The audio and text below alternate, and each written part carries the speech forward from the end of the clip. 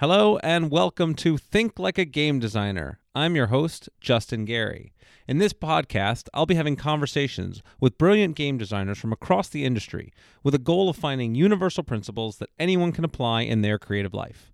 You could find episodes and more at thinklikeagamedesigner.com. Today's episode, I speak with Chris and Johnny O'Neill. Chris and Johnny are the founders of Brotherwise Games, and as you might have guessed, they are brothers. They really are some of the most incredible people that I have had the fortune to work with during my time as a game designer. I actually started working with Johnny way back in the day, about a decade ago, on a trading card game called Redakai. And we now, a decade later, have had the opportunity to work together on my latest game, Night of the Ninja, which is a awesome, quick social deduction game that appeals not just to people who like social deduction games, but also to people who don't. I myself love social deduction games in principle, but in practice, a lot of times the fact that the games can go on for hours, the fact that once you're eliminated, you don't get to talk, that you need a moderator to manage it, that there's often a game that can completely fall apart if the wrong people are on the defector side. Are all things that can ruin the otherwise really cool game experience of trying to figure out what's going on with the other players and take clear actions to go ahead and try to deduce that and make things happen. And I tried to solve all of those problems with Night of the Ninja. And it's very fast to play. Each round takes like 5 minutes. You switch alliances every round. You can continue to talk and decide what's going on, even if you've been killed, because the goal is for you to make your team win, not necessarily for you yourself to survive. And the action drafting, where you can draft cards that let you either gather information or kill the other players or mix things up, is really fun. So we talk a lot about it in the episode, but if you're at all interested, it is releasing right now. You can go buy it. You can just Google Night of the Ninja, find it at your friendly local game store. Of course, the Brotherwise resources all have it there. So if it's the kind of thing that appeals to you at all, drafting and social deduction, something that's fast, it plays from 4 to 11 players, which is the largest range of play of any game I've ever worked on. And it also has a two-player variant. I know that sounds crazy, social deduction with a two-player variant, but it's actually a really fun, completely different way to use the same cards to play a kind of heads up, very interesting, almost a Princess Bride, can't choose the wine in front of you kind of model. You should really check it out. But enough about Night of the Ninja, even though that's the thing I was most excited about and was waiting to have this podcast for. And as you'll hear in the podcast, we actually waited for years. We actually had Night of the Ninja completed before Gen Con 2020. And due to the pandemic, we decided it wasn't a good time to release a social deduction game. And we talk about the difficult decisions that had to be made when you're trying to delay a game or take a short-term financial hit in exchange for long-term gains. But there were so many things that I was excited to talk to Johnny and Chris about that we just had to wait for because we were waiting for this moment. Johnny has enormous experience as a marketing director in the toy industry, and he brings a lot of that to bear here. So you can learn a lot about how you create different looks for your game, how you make games stand out in a massive crowd, how you can do really interesting market research for your games, and ways to cheaply decide and figure out who the market is that you want to serve, what things are most exciting to them. And towards that end, I'm actually going to take a lesson from this podcast and apply it right now. So I have always worked under the assumption that most of the people listening to this are designers that are just trying to get into the industry or just getting started. And I know there's some of you out there that are very experienced designers that even have your own company that listen to this podcast. And I've been working just under the assumption that, there's about 20,000 of you out there, but I don't really know what you actually want and what you're actually most excited about. And so I'm going to take a note from this very podcast and I'm going to create a survey at thinklikeagamedesigner.com/survey.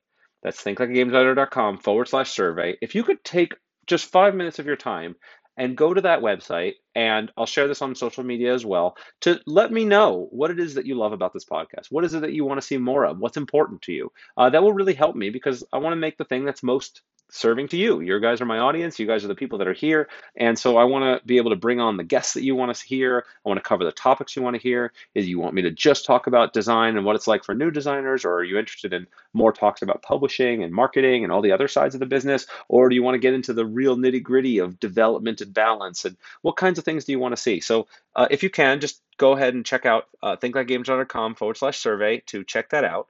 And of course, there's tons more lessons in addition to this one that I'm now applying in this. How do you identify the number one challenge for your business and how might you address it? How do you work with reviewers? And what are the tips that you have for figuring out which kinds of games to select and how you can work with them to get it promoted? What is the role of hobby stores versus mass market retail versus online retail?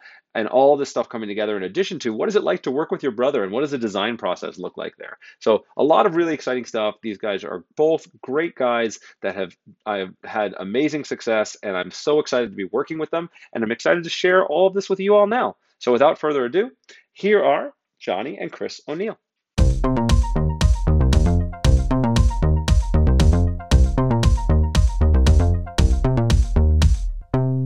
Hello and welcome. I am here with probably the most famous brothers in the world of gaming, the brothers from Brotherwise, Chris and Johnny O'Neill.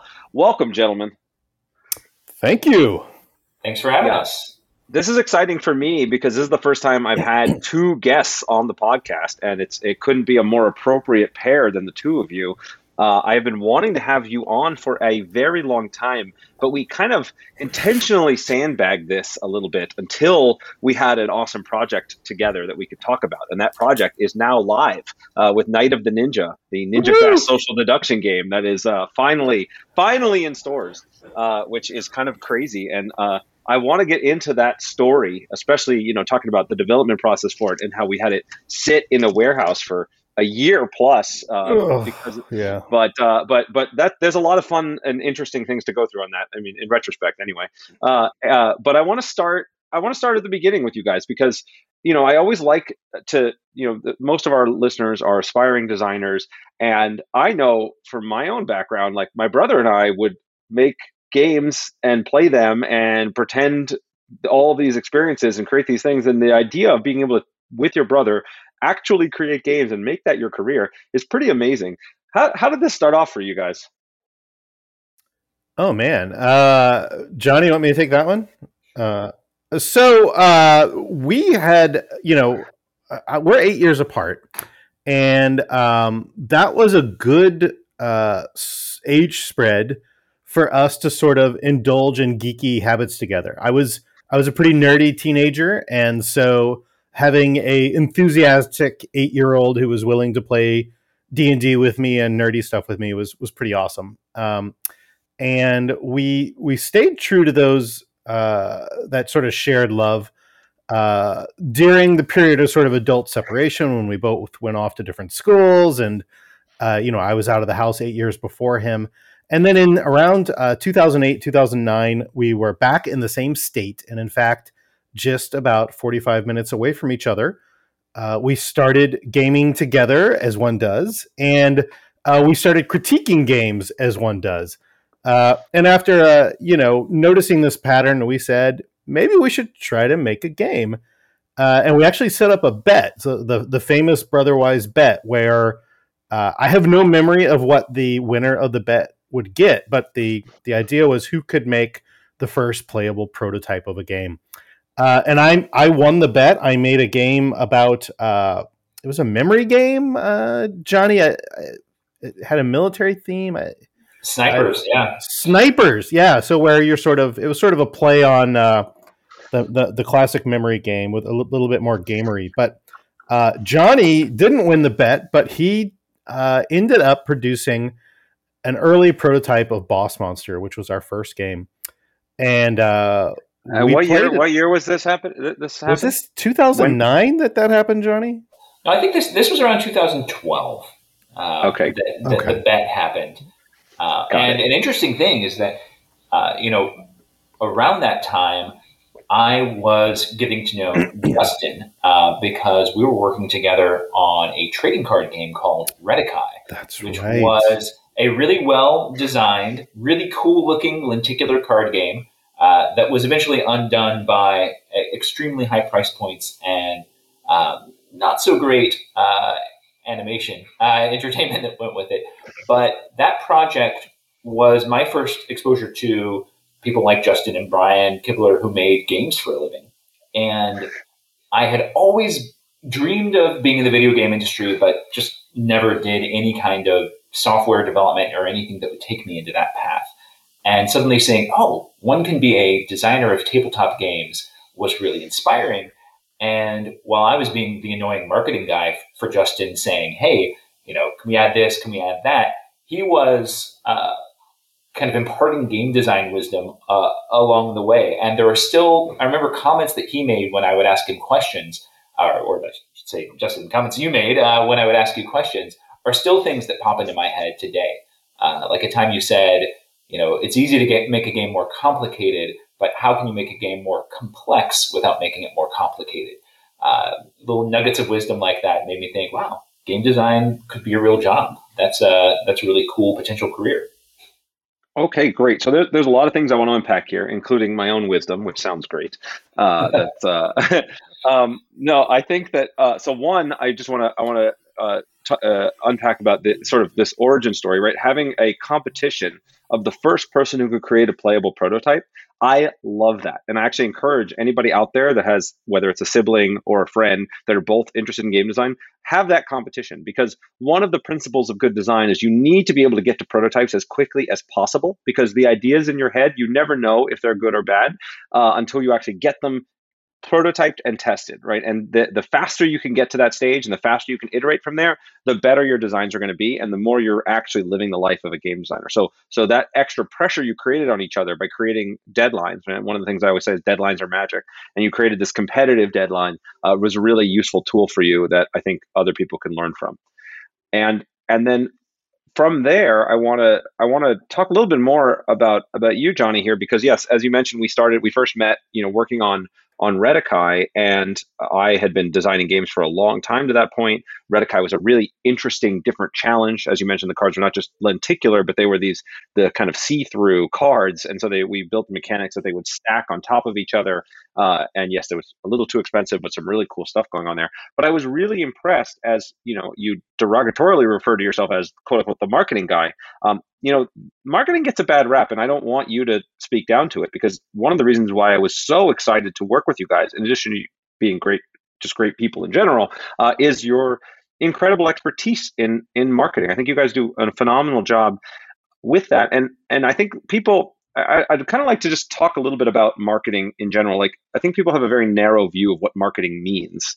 And maybe, Johnny, you could speak a little bit to kind of a broader version of that and how you think about it before we'll get into kind of some of the nuts and bolts of how game design and marketing intertwine. Absolutely. There's no question that marketing can come across as a dirty word, and even marketers I've known will sometimes be, derogatory toward themselves like that. I do think good marketing is really all about tapping into community.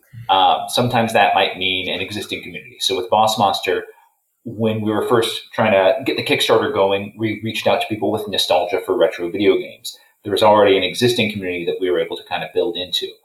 With our licensed games, we try to immerse ourselves in the fan communities for whatever it is that we're partnering on. If you're really good at it, you can build your own community. So if you look at Apple or Harley Davidson or Jamie Stegmaier, these are examples of creating this sense of affiliation, this group of people who are into something, who all feel like, yeah, I want to be a part of this. Because people like to feel like a part of something. That's something that since I went full-time on Brotherwise a couple of years ago, we've really been working on building that sense of community through social media. But that's something we've been building in some ways all along from our first Kickstarter updates and some of the dialogue that happened with the Kickstarter fans there. I love that.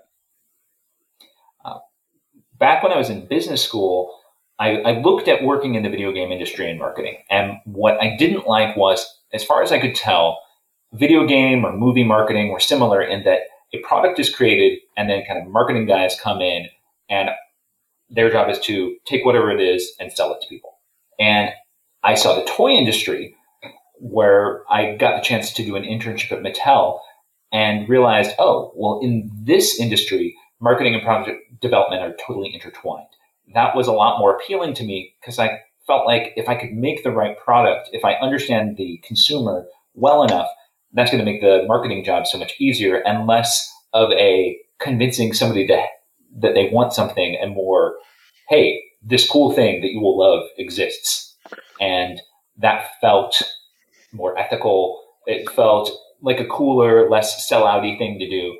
And so that really drew me into the toy industry, where I worked at Mattel and Spin Master and Moose Toys. And I think the lessons from that have absolutely been crucial for how I've approached marketing for Brotherwise. Yeah, I love a lot of that. So let me piece some of that apart. So one of the things, finding your tribe and being able, marketing as a vision of like finding your tribe and being able to create things that they will love and be passionate about. And that can either be, okay, I know that these people are out there that love, whether it's nostalgic video games or this specific IP or, this subcategory. You can go reach to those people. But also, I think this is the more powerful long-term thing is building that tribe of people. And that comes from adding value to this community, to a community of people that you care about and you want to serve over time, being consistent, having integrity. And then over time, people are going to continue to want to support you and not just say, hey, maybe I don't, care about social deduction games, but I know Brotherwise makes good stuff.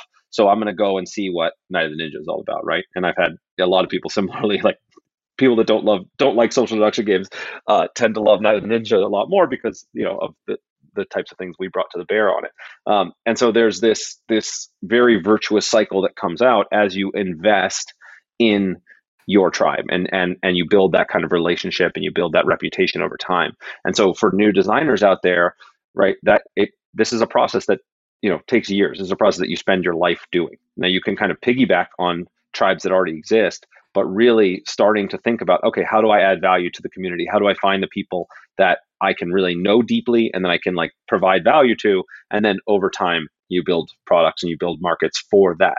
And that's just such a healthier way of looking at the concept of marketing rather than, hey, here's this cool thing I built. How do I get you to buy it? Right? Absolutely. And I think when you get to know your community, you're then much more likely to make things that they're going to want. And you're going to start thinking, in the toy industry, we talked about marketing being the voice of the consumer.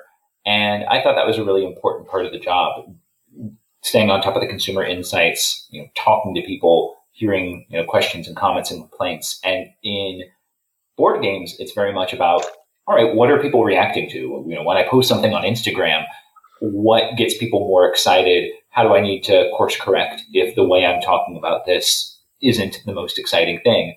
And the amount of long-term benefit you can get from that is the sort of thing that we need, because otherwise you're just making new games, throwing stuff against the wall, seeing what sticks, versus building on something that can lay a foundation and then lay that next level and keep going and keep going. How do you think about when it comes to refining that like pitch and how you communicate your game and messages to people? Because I think this is something else that you're really good at. And I think when so I recently went to Gen Con and was pitching not just Night of the Ninja, which was easy to pitch. I was also pitching SoulForge Fusion, which was actually very difficult to pitch because we have a lot of unique technology in the game and we're trying to talk about what it is, a hybrid deck game. It's a whole new category and working with Richard Garfield, and it's, uses elements from the digital SoulForge game, but it's not digital, right? And I realized that there was maybe too much innovation. And so I, over time, was able to refine the pitch and get it better. But I realized from a product standpoint, I started from a difficult place. And it seems that you guys think about this earlier in the cycle, that the pitch and the elevator pitch and the presentation is really baked in from very early on. Maybe one of you can speak a little bit to how that comes together or how you approach new projects like that. Yeah, that's interesting. We played Night of the Ninja with you and your crew. I don't know if you recall. We drove down and played the game, and in the car on the way back, Johnny and I talked about how we might make and market this game. And I think it's telling that we actually didn't talk a lot about the game in that car ride, because it's a great game. We didn't have a whole lot to offer to the mechanics. And we started to think about instead the experience. And I think that's what good publishers do. They take games, good games from good designers, and they make good experiences with them.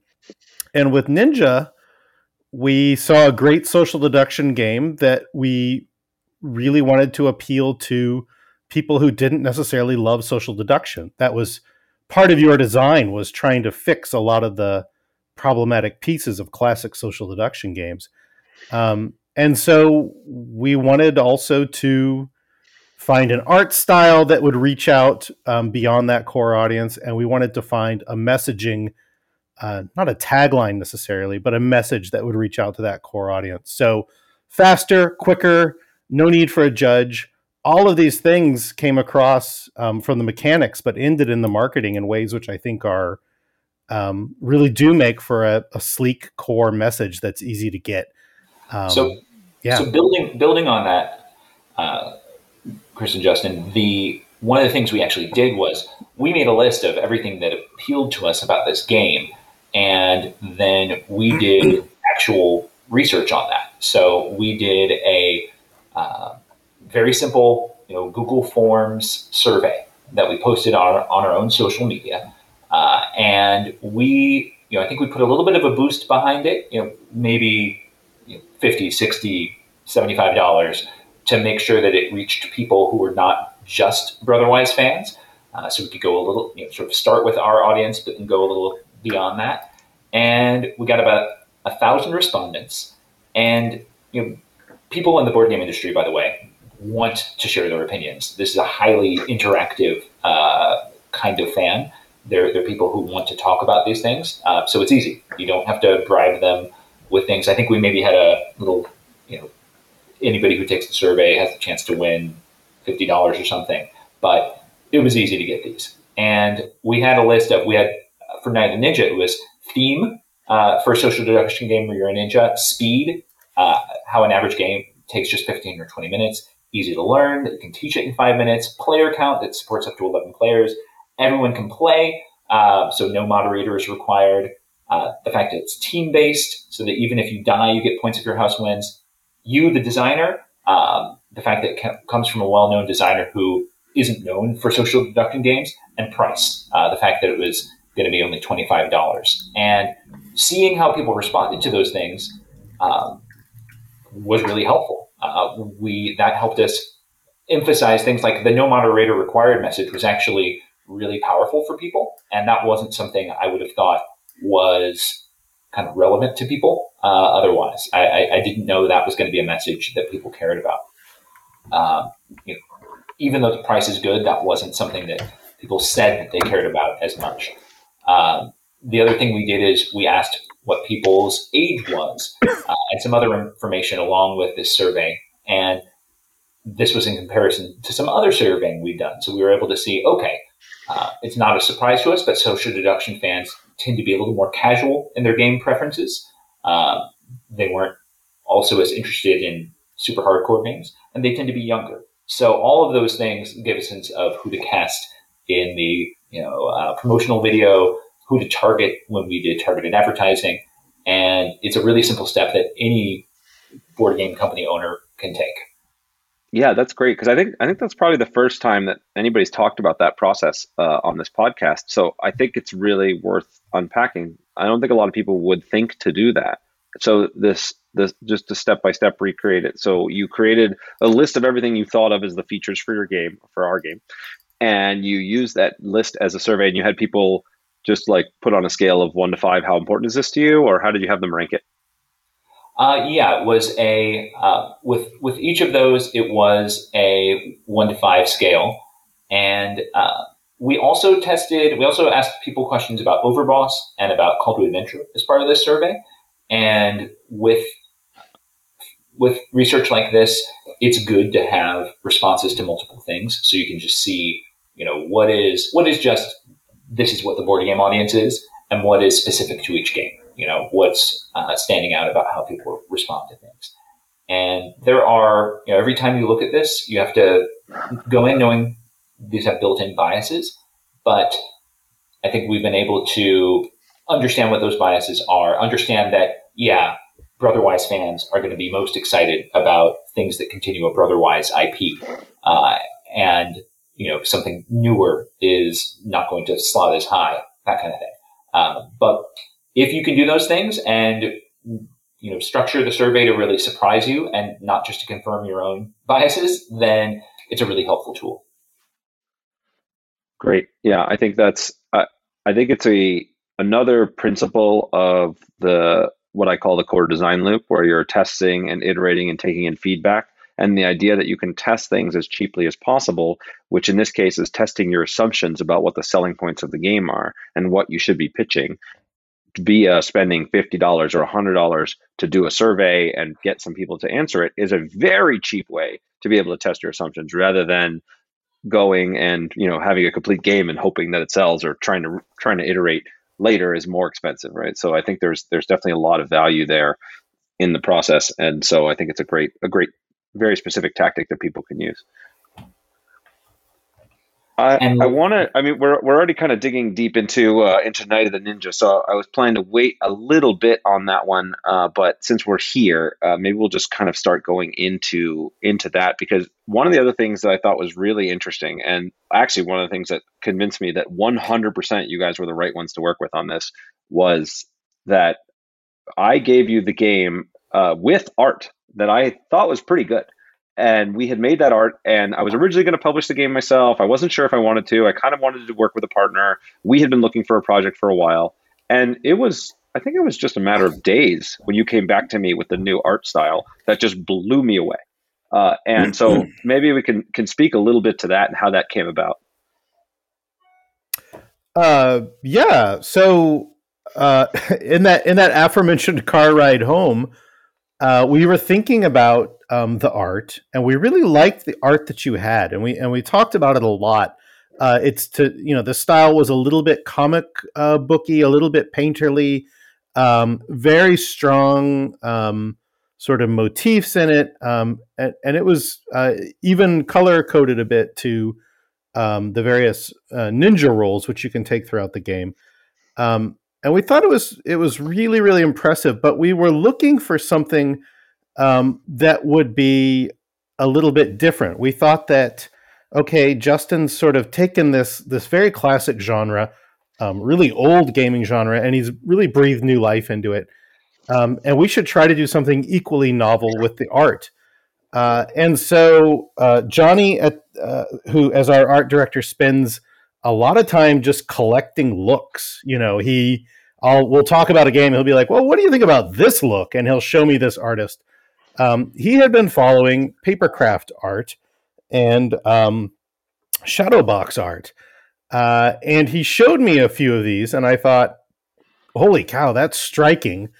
We weren't sure how it would translate to photography on the cards.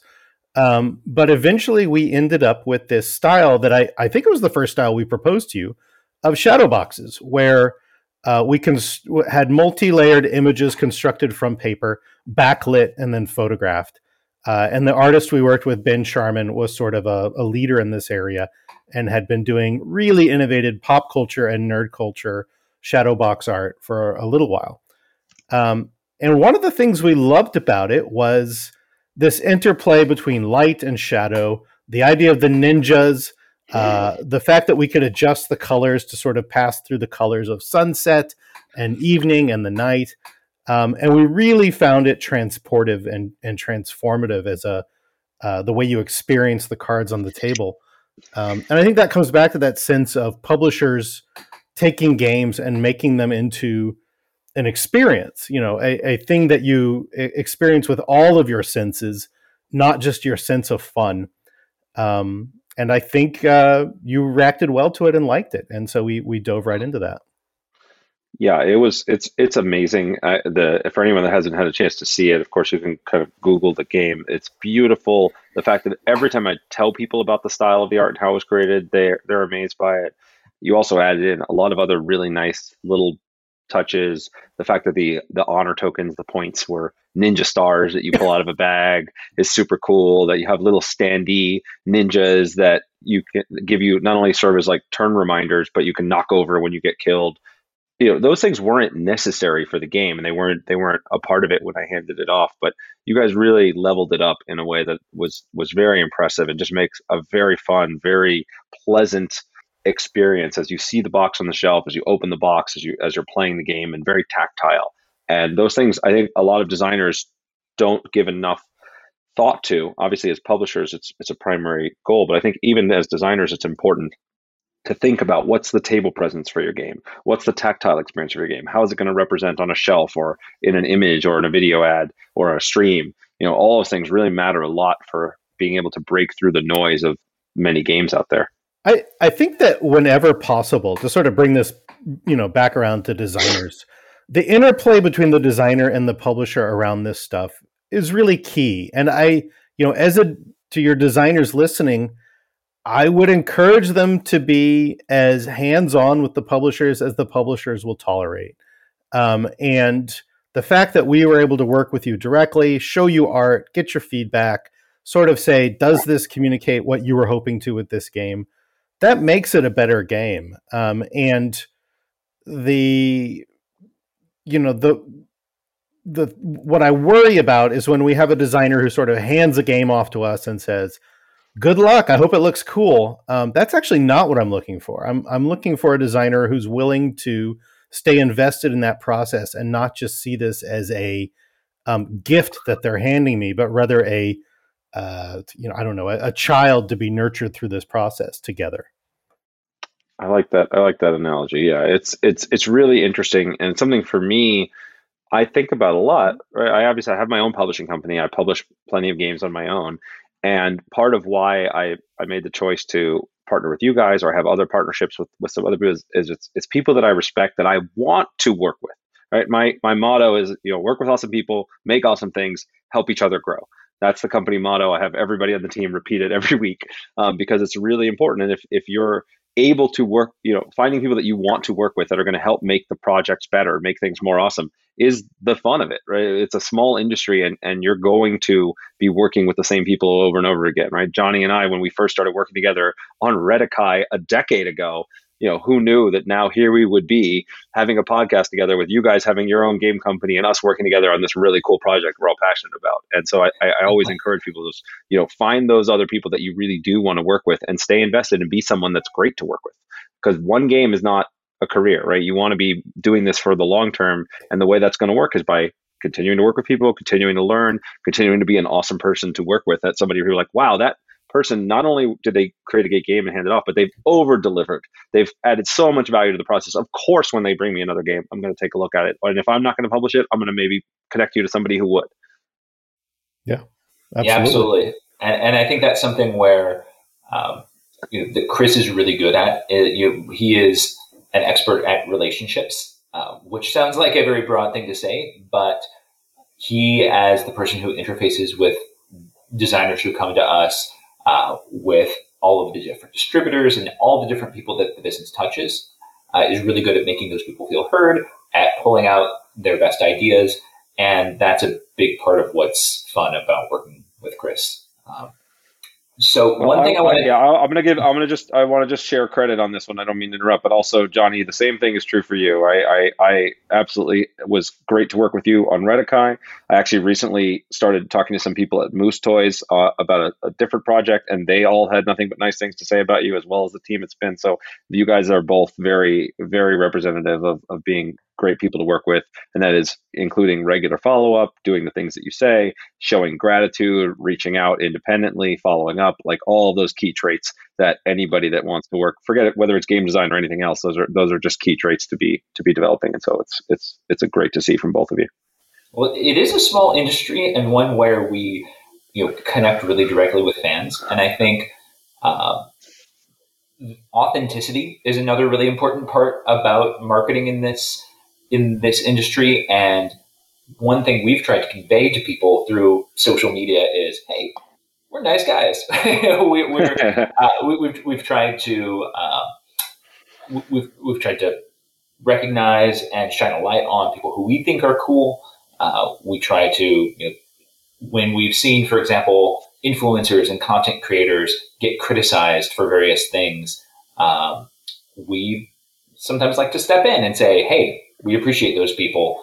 And we've done, in fact, a creator appreciation week for all the kind of content creators and influencers out there who are reviewing and making awesome videos and things for our games. And that's another aspect kind of going back to the marketing side of things, that is unique, and it's different than marketing was when I first started this whole gig. And it's another element for any board game publisher out there. If you want your game to get in front of people, building some relationships with people who are out there showing off these games is an important thing to do. How would people go about that? How do you find the right people to work with there? How do you make an impression on them? How should people think about initiating contact if it's, budgeting for these things or trying to get some organically? What advice might you have for somebody that was looking to follow that path? I think the first thing you have to do is spend a little bit of time consuming this kind of content. So for me, I'm very much an articles and pictures kind of guy. I'm actually not a huge video watcher of almost anything. But I take time to watch YouTube videos of cool board game channels and board game personalities, from Watch It Played to Things Get Dicey to No Rolls Barred. And then just get a sense for what do those people like, what are they into, so that you're sending them the right game to play. Reaching out to people like that is pretty straightforward, and usually you can just do it through direct messages and things, and they're used to hearing from publishers, and there's good ways to interact there. But really with the social media side of things, that is to kind of take a step back. The first thing to do is search hashtags for competitive games, see who's talking about those games. So for something like Night of the Ninja, I went to, who's talking about Coup and the Resistance and Werewolf and even Mafia, classic social deduction games, and then reached out to those people to say, hey, we've got a new one, and got those into people's hands of the people who would be kind of most likely to enjoy them, like Gnarly Carly, who's a big Instagram influencer who loves social deduction.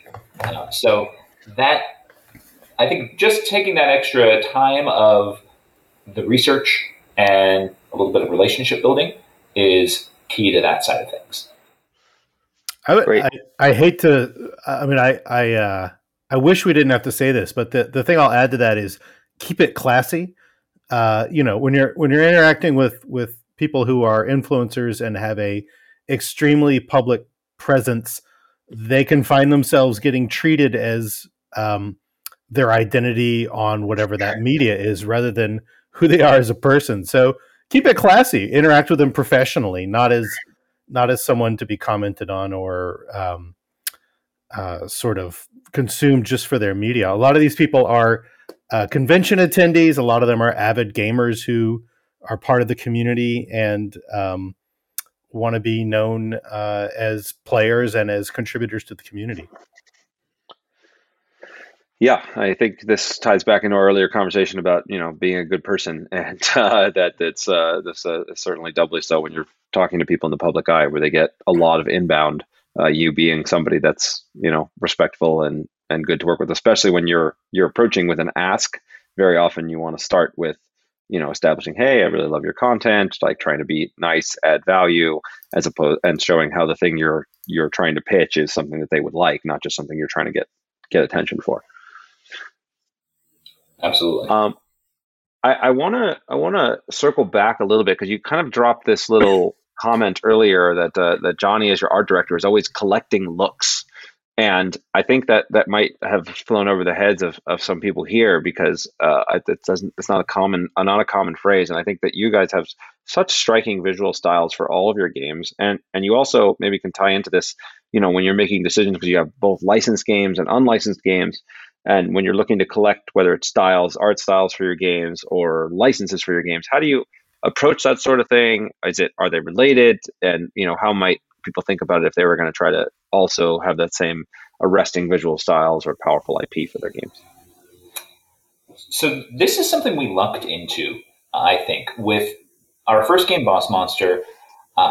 We were designing that game, and it was Chris who said, hey, this game should have pixel art. And the amusing backstory there is that originally I was convinced that I should hand draw all of the art in Boss Monster, and that it should look like notebook pages from like Napoleon Dynamite's notebook, like just like awkward black and white drawings of things. And the pixel art, which seems like that would have been a top-down design choice. Like it seems like that was a game designed for pixel art, actually came second. So that art style was something that at the time we could afford, but what it ended up being was something that was very distinctive. At the time, there was only one other pixel art game out there, and it wasn't a very big one. And Boss Monster very quickly became the pixel art game. And there were a few kind of imitators or ones that had similar ideas at a similar time, but Boss Monster became the game that has pixel art. And we realized after that, okay, let's go for distinctive visual styles. When we looked at publishing Unearth, it was originally a game about bees, and we said, yeah, this is really cool, but it just doesn't feel right for us. We went back to our hotel room and then realized, hey, what if it had this style? And we started pulling up Minecraft fan art and things like that, and we came up with the isometric vector art for that. And so then with Call to Adventure, it was, can we do something with concept art? And that's now gone from being a case of serendipity to something that we actively look to do with every game, is give it an art style that will set it apart from other things out there. Because so many people are just trying to make a beautiful game. For a while, everybody was just trying to make a great looking Fantasy Flight-esque game. And then, the levels and production values kept going up, and people are just trying to put the most beautiful art, and everybody's trying to compete with, Magic and its gorgeous $1,000 in illustration paintings.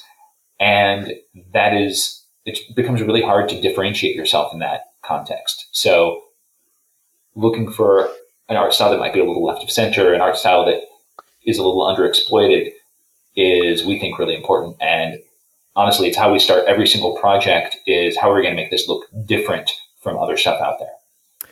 I think one thing to say here is that when we're looking at games from external designers, we're generally not worried about the art they're bringing to the table. And in fact, I will sometimes encourage designers to not worry about art at all, because it runs the risk of me reacting to the art, which is generally not going to be up to my standards because of the budget available to them. But what Johnny said about differentiating the game, that's what matters for a designer in my mind. The thing to remember is you're one of many, many people designing, and the game needs to stand out in some way. And is it in the theme you present to me as the first possible theme? Is it the mechanics that you present to us as nobody's ever seen these mechanics?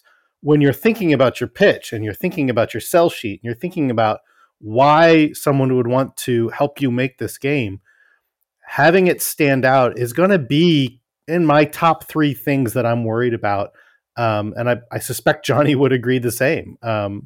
So that's, art is not necessarily something you as a designer can always impact. Hopefully you can through discussions with the publisher, or if you're self-publishing, or if you're an artist designer, which is like, those are awesome. But do spend as much time as possible thinking about what would help it stand out, so that that publisher can take that idea and run with it. Yeah, I think I want to emphasize that, because if you as a designer don't think this is your responsibility, you are dropping the ball. I always encourage my designers and the people that are in my course to think about your elevator pitch at the very beginning of your process, which is to say, if you've just got like a sentence or two or 30 seconds to convince someone to learn more about your game and get excited about it, you need to know how you are going to do that. And if your game doesn't do that, then it's not going to get attention. That idea that the modern era of game design in many ways is a blessing, because it's easier than ever to make games. The tools for creating and prototyping and publishing are way better than they were when I was first starting up. But the flip side of that is that means a lot more people are making games, a lot more games are getting published. And so the challenge is discovery and getting yourself outside, breaking through the noise. And that having something unique in your gameplay, having something unique in your art style, having something unique in the story of your game and how people are going to get to it is absolutely critical if you want to have something that people are actually going to find and want to play. So our mom is one of our key role models. She's a really successful businesswoman, was a management consultant in the 80s and 90s, and just an all around awesome person. And she's somebody we go to often when we have business questions or need advice, and sometimes she'll just proactively ask us things. And one thing she asked us was, what's the number one challenge to your business? And I think without hesitation, both of us said, there's just way too much competition. People are making too many games. There's too much out there, and how you stand out from that massive crowd of new releases is the number one problem we face as a business. And she then asked us to think about, how do you solve that? How do you get around that? And differentiation of your offering is key. Communicating how that's differentiated through marketing is key. In our case, it's also about focus, not taking on too many games, really picking a few that we think we can support well, and also continuing to support things. So I think too many people think that a game, you can just sort of put it out there and hope it takes off, and if it doesn't, we move on to the next thing. We are big believers in continuing to promote something, continuing to get it out there. Originally, we had to do that because we only had a couple of games, but then we realized, hey, that is actually a good way of doing business. And so we are continuing to put support behind things, even if they came out a year ago, 2 years ago, 3 years ago, in order to keep them going and keep them strong and build to that next level of hopefully the next release.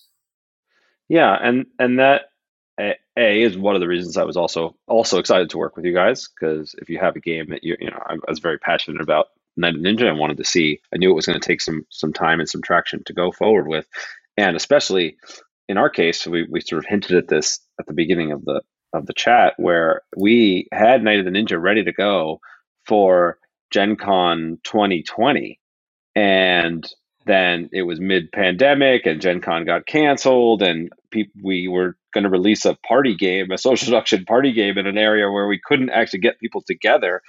And that was a real challenge. But a lot of publishers would have just said, whatever, we're going to release it, and whatever, if it doesn't do well, then we'll just move on to the next thing.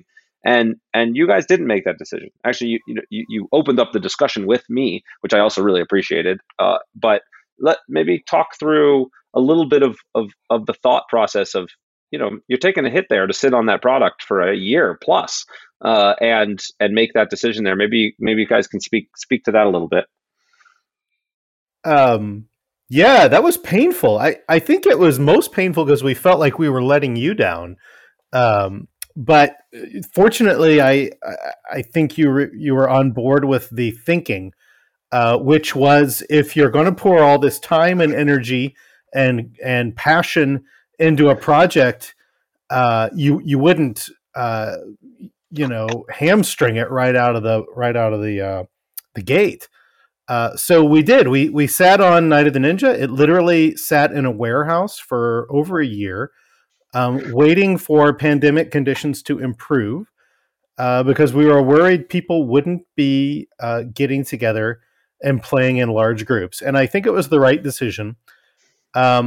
And I don't know that every independent publisher could afford to do this. I think that's also worth saying, which is sometimes publishers have to make decisions based on immediate financial expediency that they wouldn't necessarily make if they had a little bit of a cushion, which we did, fortunately. And all I'll say is, I think it was really important that we made that decision with you. I think if you had said, "No, guys, it's time. Let's get this thing out the door," we wouldn't have necessarily been thrilled about it, but we probably would have done it because I think we have a lot of faith in your judgment in the gaming world, particularly, but also because that partnership was important. But I think it ended up being the right decision. It's been really well received now. I think people are eager to start getting together in bigger groups. And I expect as the next couple of months, conditions continue to improve, knock on wood, that'll pay off even better. Johnny, a different take on that? I was just going to add that we, at least only paid 2020 shipping rates on that game and not 2021 shipping rates. That's so true. So true. Oh yeah, no, I think it's worth echoing your comment, Chris, about, publishers that can't make the long-term decisions because the short-term realities are a thing. And tying it into your point, Johnny, we just did a Kickstarter update for Ascension Tactics where we let people know, when we planned that Kickstarter, we gave ourselves 6 months of cushion for when we thought we could deliver it to when we actually delivered it. Now here we are delivering 3 months late, and we're paying over $180,000 more for shipping than we expected to pay. And at the end of the day, it is very painful and a horrific gut punch. And, thank God we're in a position where we can absorb that, and we are going to, but a lot of publishers cannot. And so part of the messaging we put out there is, hey, please be understanding with people, because it is, especially now, it's just this sort of unprecedented kind of hit that the entire industry is taking. And so it's just important to spread that awareness. And, I'm grateful when we can think long term. That's what we try to do. But a lot of times the financial realities of the moment really are pressing for a lot of people in the industry right now. And a message to your designers. It's sort of a two-part message here. One would be work with your publishers on contracts and rates that you both feel comfortable with. And two, recognize that publishers really are taking on a fair bit of risk when they go in to produce your game.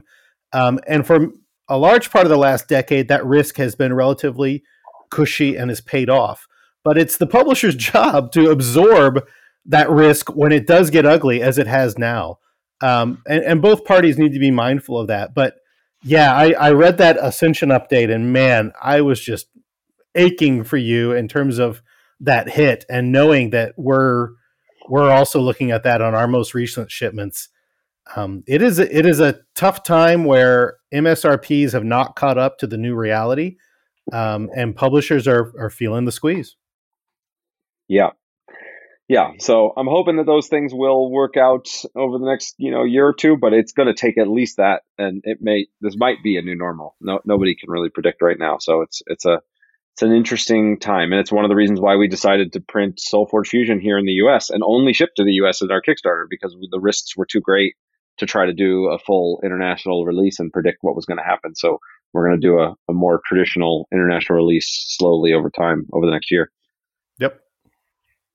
So let's talk a little bit about the design process here with the two of you guys, because very often working with design teams is one thing, and the skills to be able to communicate well and bounce ideas back and forth is something that we could have an entire podcast on. And the idea of doing it with my brother, we work together on some things. In fact, he helps edit this podcast, and we work together on a couple of things. But the idea of like having that back and forth with my brother, I think could get challenging sometimes. So you guys seem like you have a great working relationship and division of labor. How does that work with the two of you, including who speaks first? Neither of us wants to step on that. Johnny, why don't you start on this one? All right. Well, there you go. There you have it. So I think Chris is often willing to kind of let me speak first on things, because he knows I'm always highly opinionated and raring to go and just dive into things. When it comes to working together, I think it ties into something that you say in Think Like a Game Designer, Justin, which is that ideas are 10%, execution is 90%.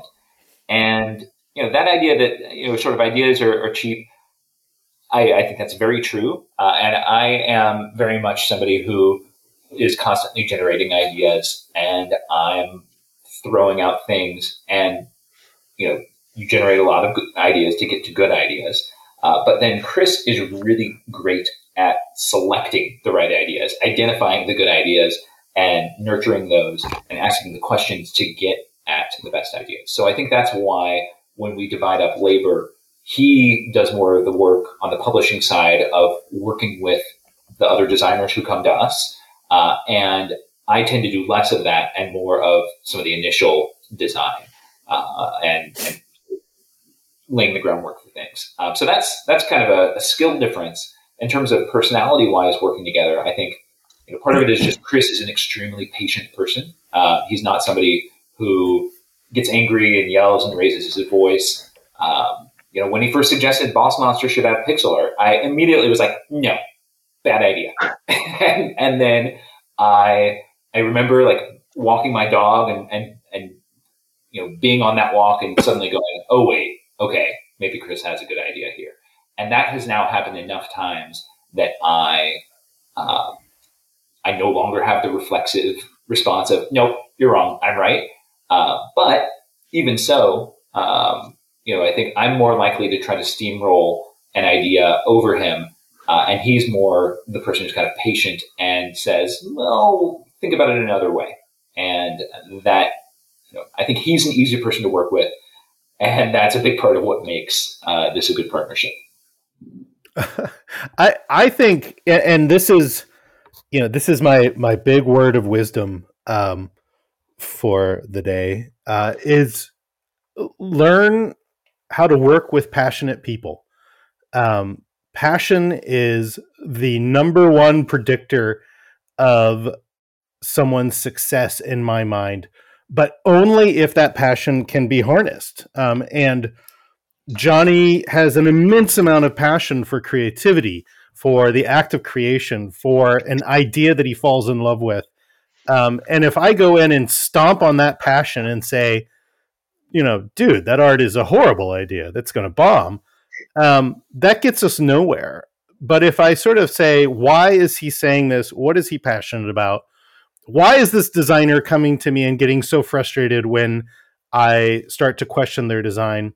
That's where we can start to make progress. And I think, as designers, the first thing you need to succeed in this industry is passion. But the second thing you need is recognition that passion can sometimes take you down the wrong path. And I think that's one of the main reasons we work together. We have a huge passion source in Johnny's creativity and energy and generation of new ideas. And we have a good filter for that passion and my sense of what's feasible, what will sell, what makes for a good experience. And that, I think, is probably the main secret to our success. That and, our parents raised us right. Like we're not allowed to beat on each other. It's got to be worked out one way or the other. I will also say, we have said very clearly from the beginning of all this, our relationship comes first.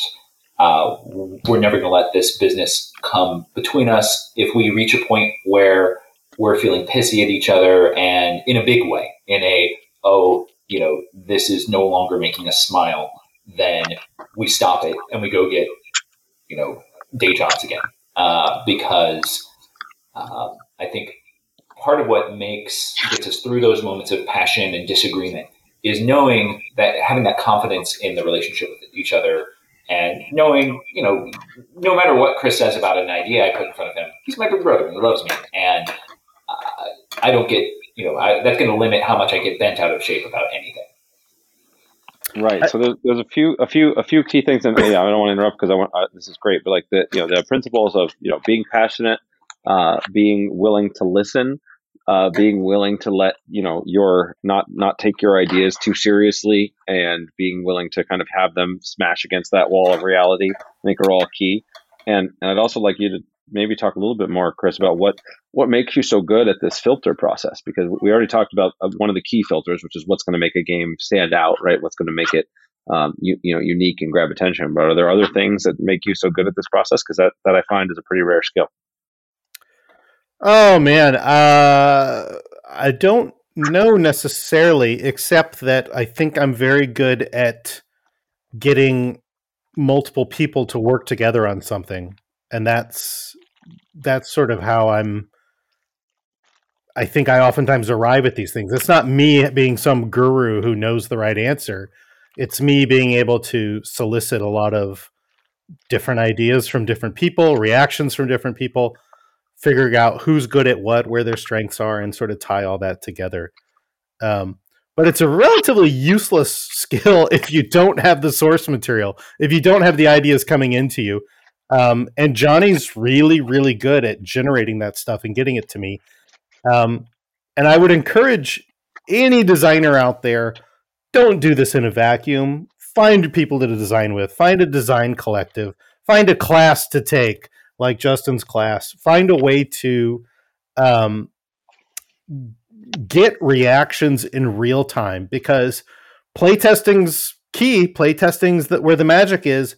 But if playtesting is sporadic and punctuated, and you're having long periods of design in between where you're operating solo and not getting that real-time feedback, then you're missing out on a lot of pace. You're missing out on a lot of speed of design and whittling out bad ideas earlier, building on good ideas sooner.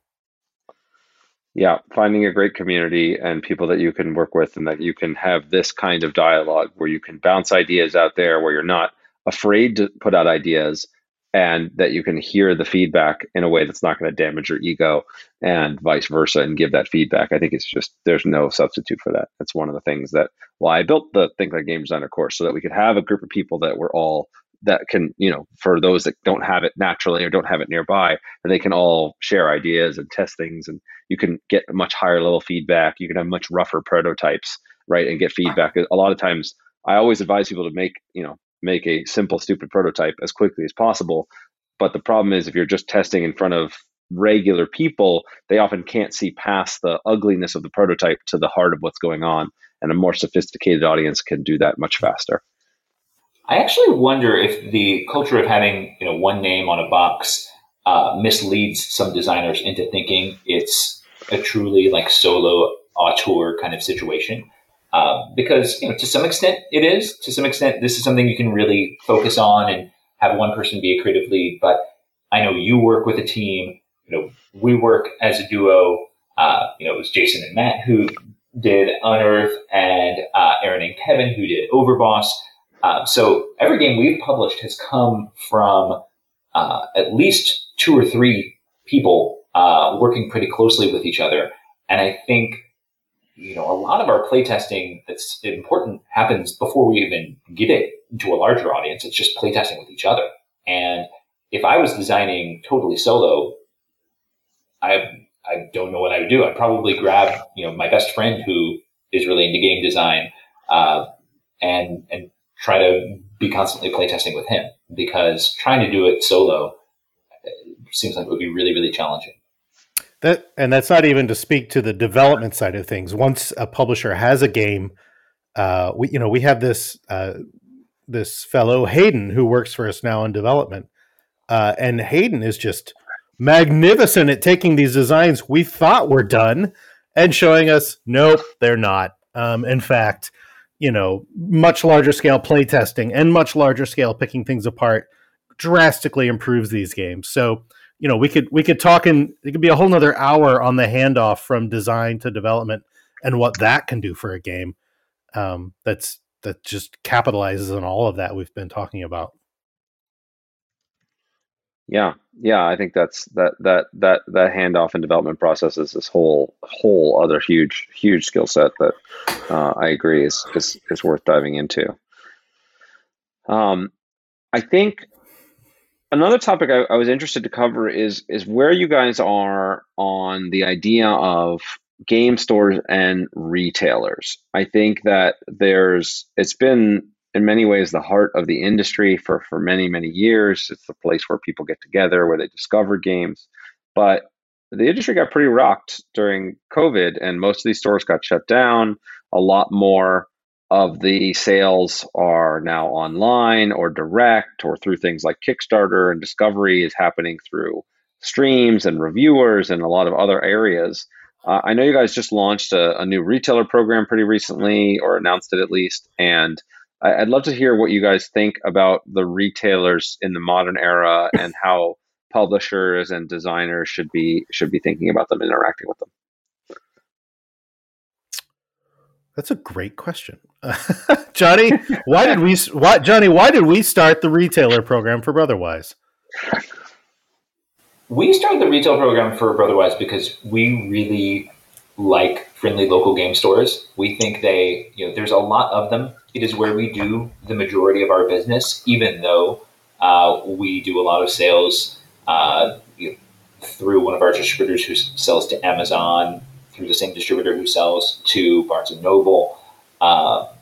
The game stores are still really, really important to us, and the sense of community that they foster in any location, the idea that somebody can go in there and get recommendations. I do think some of the online stuff that you just mentioned, Justin, is a potential substitute for that. Maybe influencer recommendations have started to take over some of what store employee recommendations once were. But we don't think game retailers are going anywhere, and we want to support them, especially during a time frame where they know they put it on shelves, and that online, totally e-commerce focused places are going to have that game at like 20 or 25% off at the same time.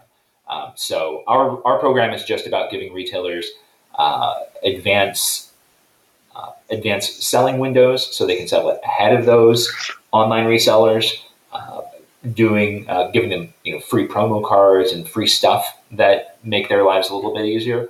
So that is that's our thinking there.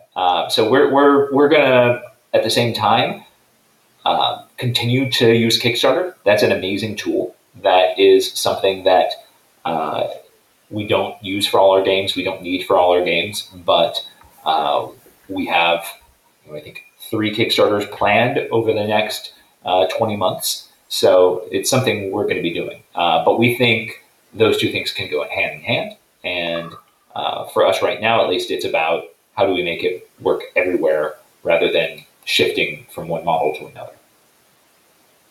Yeah, I think that's it's a good point in that it's not one or the other. It's yes and, right. That these new channels are there that we can push for, and yet there's still a place for retailers. There's still a place for where people can gather, and I push on this because I think we all have this baseline assumption, right? We grew up at the local game store. Like that's where I got my love of games and would go to play Magic or go to play whatever discover the new games I wanted to play.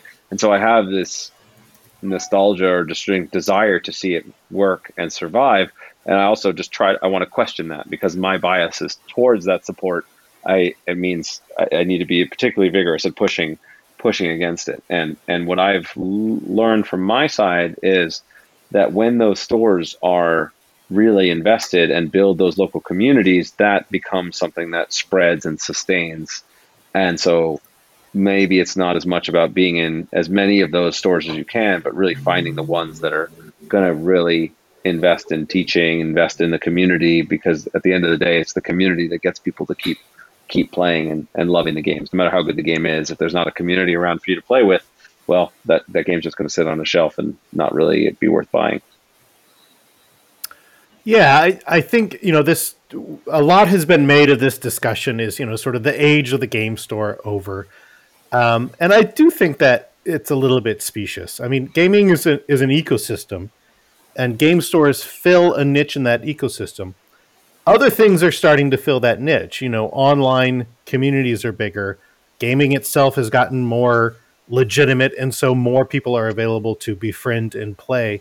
But game stores do provide things to the ecosystem that are harder to find elsewhere, if only this sort of sense of community presence and sort of what you might call shelf presence. And I hope that publishers continue to invest in them. I do think they provide something special. And I do think that my frustration at the proliferation of sort of markdown-based online gaming stores isn't just sort of a sense of personal effrontery. It is a sense that there's something lost when we don't have tables by shelves with games on them.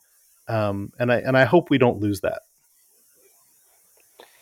Yeah, and maybe that's because we've talked a lot about the online piece of it and Kickstarters and reviewers and that compared to the local game stores. But you also mentioned that you have distributors that put your stuff into Barnes and Noble, and you move products and look to get it into mass market. And Johnny, you have a ton of experience with this from the toy world. How do you think about that path of games moving from the local stores to the Barnes and Nobles of the world, to the Targets and Walmarts of the world? Our feeling on mass market is, with Boss Monster, it was, oh gosh, can we get this to the mass market? Yes, let's do that. And Boss Monster was for years at Target, and I was really excited. I remember when we got into Hot Topic and Think Geek early on. That was me coming from a mass market toy industry perspective and wanting to be there. The challenge with mass market is, as a publisher, you're a lot more on the hook for markdowns and things if things don't work.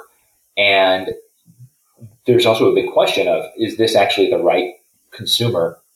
Is the mass market person who's there somebody who wants your hobby game? So part of our relationship with mass market comes down to what Brotherwise is about as a company. So our trademarked tagline is games that bring everyone to the table, which is about how we want to bridge the gap between core and casual. Boss Monster was something of a gateway game for a lot of people.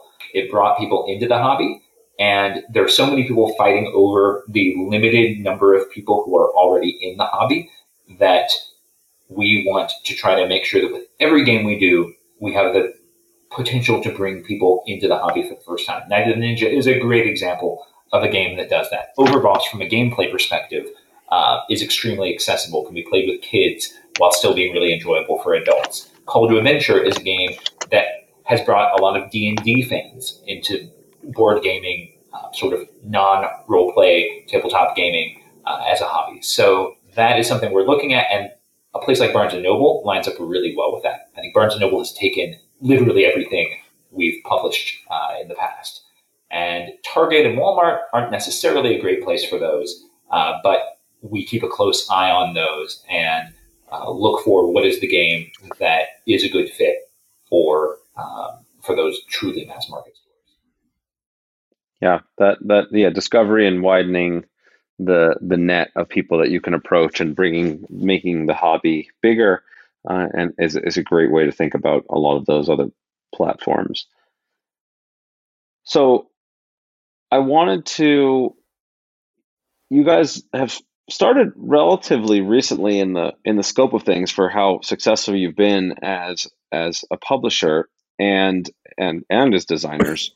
What would you advise for people that are starting out today who haven't, whether they wanted to start their own publishing company as you guys did, or just, design and be able to pitch to somebody like you guys? What advice would you have for somebody just starting out?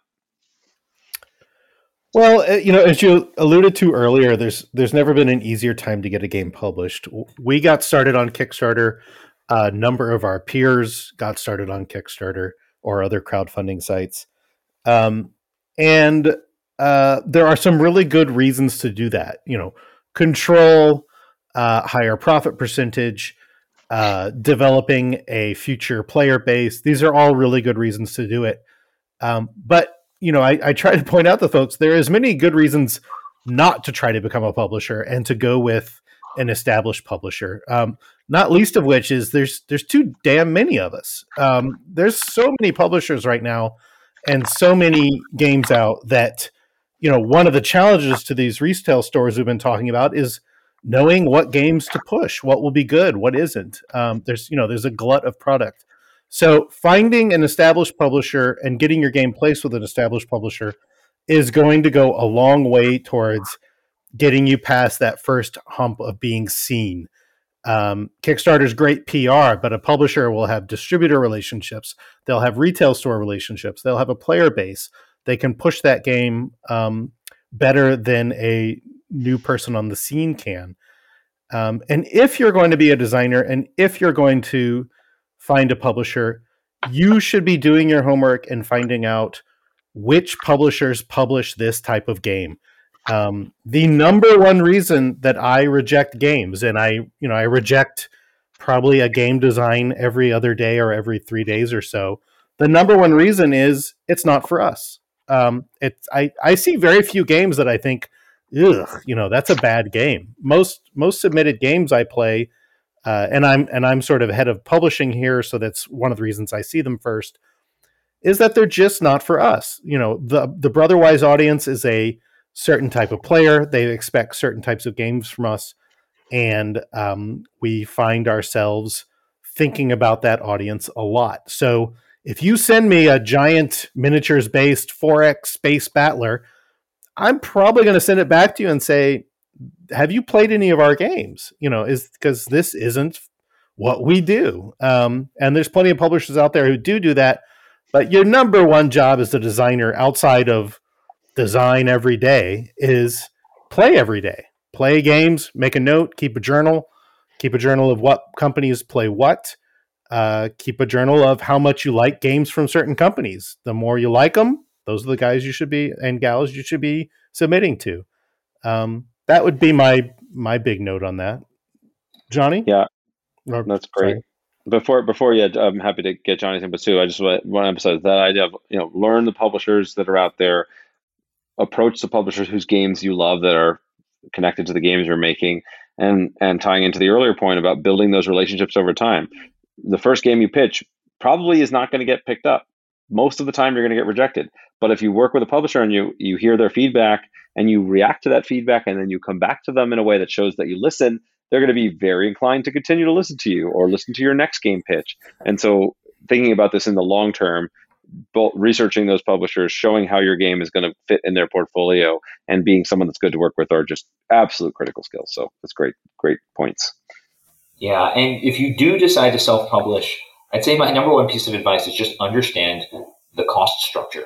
And this is one where, tying back to the old Redakai thing, I'd say the biggest misstep that was made with Redakai was that product was structured around mass market toy price points, where the retailer is taking somewhere in the range of 25 to 35% margin. Whereas the entire trading card game and board game industry are based around 50% margin, or what's called a 100% markup, where the retailer can expect to pay $20 for something and sell it for $40. So if you are going to self-publish, I think too many people have been able to make the Kickstarter math work, but then not realize that they need the math to work when they're selling it to a distributor who then has to sell it to a store, who then has to double what they're paying for it. And that's a case where, because we had some experience going into this, we were able to structure our margins for Boss Monster appropriately, and get in on the ground floor doing things right. But I've seen a lot of small would-be publishers falter during that transition from successful Kickstarter to trying to actually make it work at retail. And I think that's the other reason why retail is maybe so important to us, is because we feel like we get it. We know how to make it work. We know how to be very retailer friendly and retailer focused. And maybe too often they're seen more as an afterthought. Yeah. To that point, you generally want to be, at least the rule of thumb we use is you want your retail price to be about 5 times your cost, your landed cost for a product, to be able to account for all those markups as they go through the process. And that can vary depending, but when you're trying to say, okay, I'm going to sell it to a distributor at 60% off, to just going to sell it to a retailer at 50% off, and they can get that full retail point, you've got to have a lot of room there to make that work for you as a publisher. And people don't realize that a lot. Maybe even more than that, and given the changes in the past 7 to 8 months. Yeah, that's right. Even now, it's more costly and more risk on the publisher side, so it's even more difficult. So, yeah, I generally advise people when they're first getting started, first pitch your game to a publisher, show that you can make a game that's good, learn the process by working with somebody that's established, establish your own name and space in the market by getting a game out, and then you will have a much easier time if you do want to self-publish or launch your own company or whatever. Some people want to go down that whole path, but it requires a whole set of skills that are not related to game design that you need to figure out if you're going to actually be a publisher. You end up spending a lot less time working on games, as I've learned the hard way, when you're really trying to do the entire thing yourself. Totally. All right. So, we're getting close to the end of time here. I always want to make sure, we obviously we've talked a little bit about some of the projects, including the awesome Night of the Ninja that we have created together. I want to give you guys some space to talk about how people can find you, cool products you want to push, all of the things like that. I'm also happy to, dive deeper into any of the things you guys want, but I want to just sort of say, if people really love these two brothers from Brotherwise, how can they learn more and support you guys? I want to know what the next exciting project from Justin Gary and Brotherwise is going to be. What's the next game you're bringing us, Justin? That's what I want to know. Well, I'm excited to share some new game ideas with you, although I don't know if it's time to share them publicly on this podcast. But all right. I was waiting for Night of the Ninja to actually release. I've been waiting a long time. So, we can start conversations on the next project. I'd be happy to do that. Well, you can find us on the web at www.brotherwisegames.com. We are also active on Facebook, Instagram, Twitter. Any other social media, Johnny, I'm missing? Those are really the ones that we've focused on. You haven't started your TikTok channel yet? We've toyed with TikTok, but we're going to come up with a boss monster dance for TikTok. TikTok and Twitch are both very, very challenging. I find YouTube, Instagram, Facebook, those are the one. Twitter, those are the ones that I spend the most time on. One important thing to point out, I think, for your designers listening to this is that, like a number of publishers, we have an open rolling design review.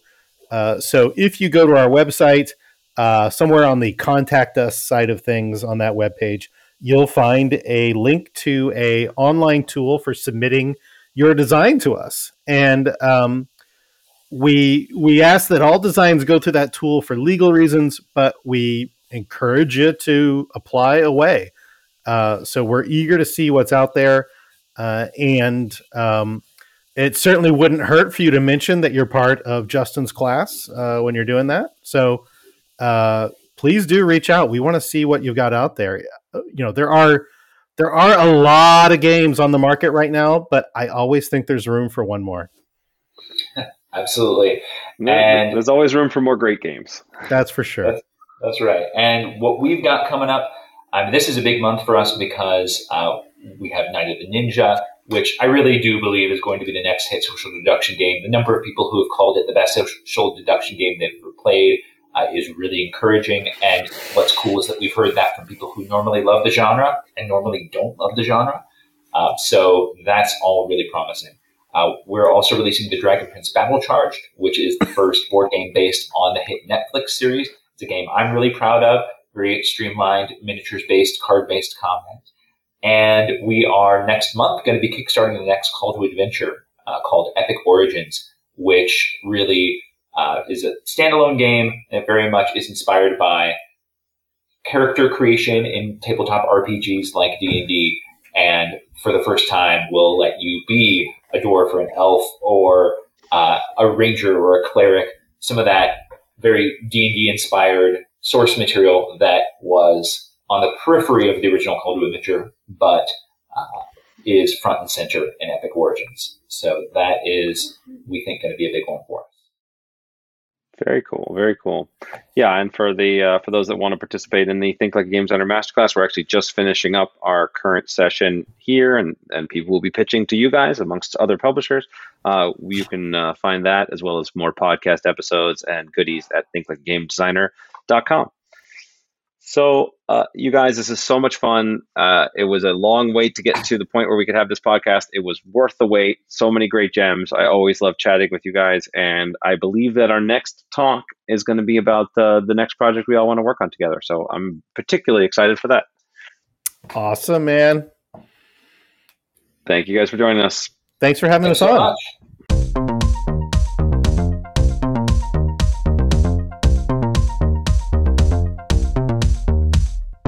Thank you so much for listening. I hope you enjoyed today's podcast. If you want to support the podcast, please rate, comment, and share on your favorite podcast platforms, such as iTunes, Stitcher, or whatever device you're listening on. Listener reviews and shares make a huge difference and help us grow this community, and will allow me to bring more amazing guests and insights to you. I've taken the insights from these interviews along with my 20 years of experience in the game industry and compressed it all into a book with the same title as this podcast, Think Like a Game Designer. In it, I give step-by-step instructions on how to apply the lessons from these great designers and bring your own games to life. If you think you might be interested, you can check out the book at thinklikeagamedesigner.com or wherever fine books are sold.